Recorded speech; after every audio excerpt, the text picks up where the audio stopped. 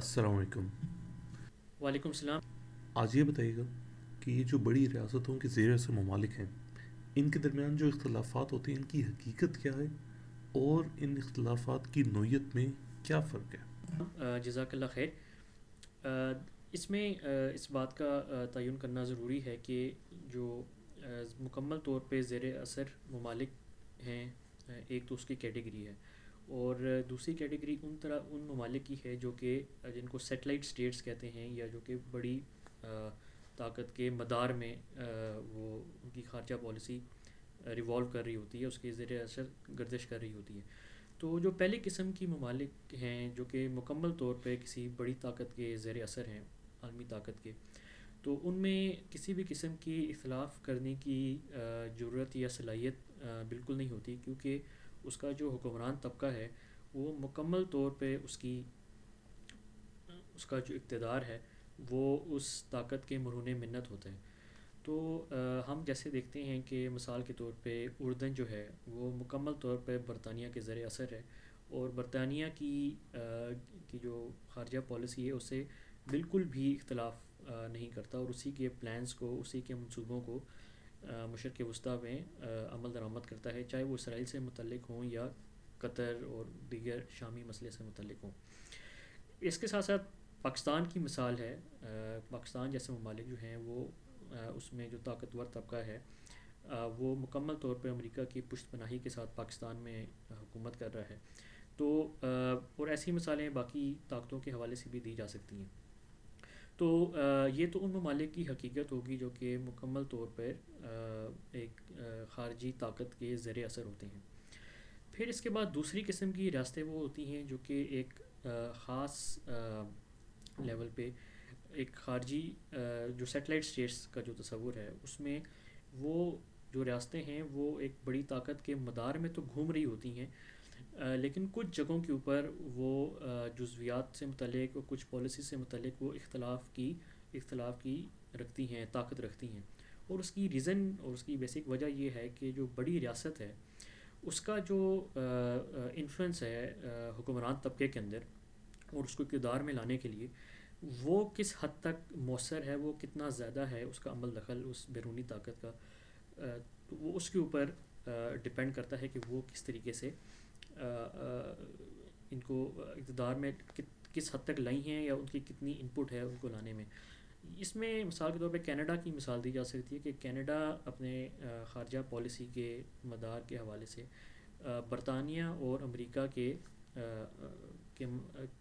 کے خارجہ پالیسی کے اندر اپنے مفادات کو دیکھتا ہے۔ تو کچھ جگہوں کے اوپر مثال کے طور پہ اس کی اگزامپل دی جا سکتی ہے کہ جب امریکہ ایران کے ساتھ ایک نیوکلیئر ڈیل کر رہا تھا تو اس کی سپورٹ کے حوالے سے کینیڈا نے اس کو سپورٹ نہیں کیا، اور بلکہ ایک بیان داغ دیا 2015 میں کہ اس ڈیل کی اناؤنسمنٹ کے بعد کہ ایران جو ہے وہ خطے میں عدم استحکام کا باعث ہے اور دہشت گردی کو فروغ پا رہا ہے، جبکہ امریکہ کی پالیسی کی ریکوائرمنٹ یہ نہیں تھی کہ وہ ایران کو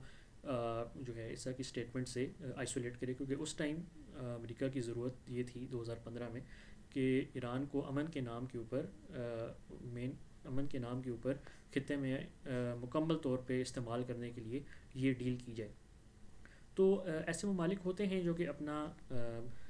جو مفاد ہے وہ مختلف طاقتوں کے اندر ایک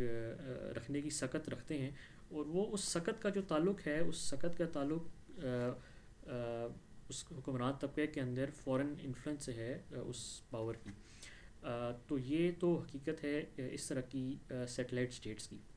کہ وہ جزوی اختلاف کی یا پالیسی اختلاف کی صلاحیت رکھتی ہیں۔ جہاں تک تعلق ہے مثال کے طور پہ ترکی یا ایران کے کردار سے متعلق، یا سعودیہ کے کردار سے متعلق، سعودی عرب کے کردار سے متعلق، تو یہ مکمل طور پر امریکہ کے زیر اثر ریاستیں ہیں، اور امریکہ اپنے مختلف پلانز کو امپلیمنٹ کرنے کے لیے خطے میں ان کو یوز کرتا ہے۔ اب ان کے درمیان باہمی چپکلش کی کیا حیثیت ہے اور اس کو کس طرح سے ایکسپلین کیا جا سکتا ہے؟ تو چونکہ یہ ریاستیں جو ہیں مکمل طور پہ ایک خارجہ طاقت کے زیر اثر ہیں، اس کیس میں امریکہ جس کی اگزامپل دی جا رہی ہے، تو اس میں اختلاف کی نوعیت تین قسم کی ہو سکتی ہیں۔ ایک تو یہ نوعیت ہے کہ جو خارجہ طاقت ہے وہ جو کردار تقسیم کر رہی ہے ایک خاص پلان کے حوالے سے، اس کی تقسیم کے اوپر اختلاف ہو سکتا ہے، جزوی اختلاف، جو کہ امریکہ کے مفادات کو لارجر سیٹنگز میں اس کو نقصان نہیں پہنچاتا۔ دوسرا اختلاف کی نوعیت ڈومیسٹک ریزنز ہو سکتی ہیں، انٹرنل ریزنز ہو سکتی ہیں، جس طرح سے ایران اور ترکی کا فرقہ واریت سے متعلق اختلاف کے ایران کو چونکہ اپنی خاص ڈومیسٹک نوعیت کی وجہ سے ایک پوزیشن لینی پڑتی ہے، لیکن وہ کبھی بھی امریکہ کے مفادات کے لیے خطرے کا باعث نہیں بنی، چاہے وہ سعودیہ کے اگینسٹ ہو یا ترکی کے اگینسٹ ہو۔ اسی طرح جو تھرڈ لیول کی جو تھرڈ قسم کی ایک تیسری قسم کی اختلاف کی نوعیت ہو سکتی ہے، وہ یہ ہے کہ ایک جس کو کہتے ہیں گڈ کاپ یا بیڈ کاپ، اس سینس میں کہ ایک جو ملک ہے وہ ایک ماحول کو گرمانے کی کوشش کر رہا ہے، اور ایک پھر ماحول کو ٹھنڈا کرنے کے لیے جو ہے اور مذاکرات کے لیے کے پروسیس کو انیشیٹ کرنے کے لیے دوسرا ایک رول آ رہا ہے۔ تو یہ ہم دیکھتے ہیں کہ ترکی، ایران اور سعودی عربیہ کے بیچ میں جو خصوصاً مڈل ایسٹ کے اندر جو پالیسی نافذ رہی ہے، اس میں مختلف پارٹیز کو، مثال کے طور پہ ترکی کردستان کے اندر مختلف پارٹیز کو سپورٹ کرتا ہے، جو ایران ہے وہ دوسری سیکولر پارٹیز کو سپورٹ کرتا ہے۔ تو لیکن یہ اس سپورٹ جو ہے وہ دونوں سائڈز پہ امریکہ کے مفادات کو ہی تکمیل تک پہنچا رہی ہوتی ہیں، اور اگر کوئی ایران کے اندر سے کوئی اس کی اندرونی صورتحال کی وجہ سے ترکی کے اگینسٹ کوئی بیان داغ دیا جاتا ہے، تو اس کا یہ مطلب نہیں ہے کہ ترکی اور ایران جو ہیں وہ ایک حقیقی اختلاف رکھتے ہیں، اور ایک حقیقی طور پہ ایک کسی خارجہ طاقت کو امریکہ جو ہے اس کیس میں اس کو ریزسٹ کر رہے ہیں یا اس سے اختلاف رکھ رہے ہیں، بلکہ یہ جزوی اختلاف بھی نہیں ہے، یہ ایک اختلاف ہے جو کہ ایران کی جو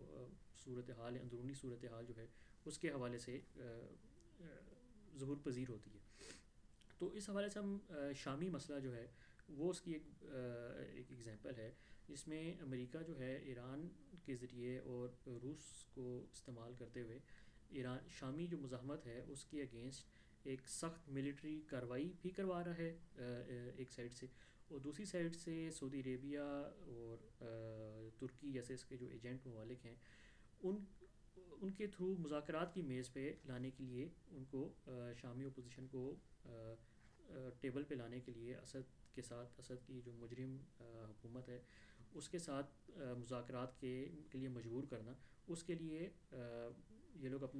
ترکی اور سعودی عربیہ اپنا کردار ادا کر رہے ہیں۔ تو یہ کوئی اختلاف نہیں ہے ایران کا اور ترکی کا، یہ محض ایک ہی پالیسی کے دو رخ ہیں جو اختلاف کی نوعیت ہے۔ تو اس سلسلے میں جو اصول کی بات ہے وہ یہی ہے کہ جو سیٹلائٹ اسٹیٹس ہیں جو جزوی طور پہ اختلاف کی نوعیت رکھتی ہیں، ایک عالمی طاقت جس کے وہ مدار میں گھوم رہی ہیں، اس کی اختلاف کی نوعیت اس بات پہ ڈپینڈ کرتی ہے، اس بات پہ منحصر ہے کہ عالمی طاقت جو ہے وہ اس کے حکمران طبقے کے اندر کتنا اثر و رسوخ ہے۔ تو اس اثر و رسوخ کے کم یا زیادہ ہونے کی بنیاد پر اس اختلاف کی نوعیت بھی کم یا زیادہ ہو سکتی ہے، اور جو دوسری قسم کے ممالک ہیں جو کہ مکمل طور پر زیر اثر ہیں کسی عالمی طاقت کے، تو وہ کسی بھی جز سے اختلاف کرنا اس کے بس کی بات نہیں ہے، کیونکہ اس کا حکمران طبقہ ہی جو ہے وہ اس طاقت کے بل بوتے کے اوپر، عالمی طاقت کے بل بوتے کے اوپر اقتدار میں آیا ہے، اور وہ اس کو جو ہے اس کا جو قیام ہے اس اقتدار کا وہ اسی طاقت کے مرہون منت ہے۔ تو اس بنیادی اصول کی بنیاد پر ہم اس کو اس طرح سے جان سکتے ہیں۔ جزاک اللہ خیر۔ جزاک اللہ خیر، آپ نے اس حقیقت کو ہمارے لیے واضح کیا۔ آج کے لیے اتنا ہی، انشاءاللہ اگلی دفعہ ایک نئے سوال کے ساتھ حاضر ہوں گے۔ السلام علیکم ورحمۃ اللہ۔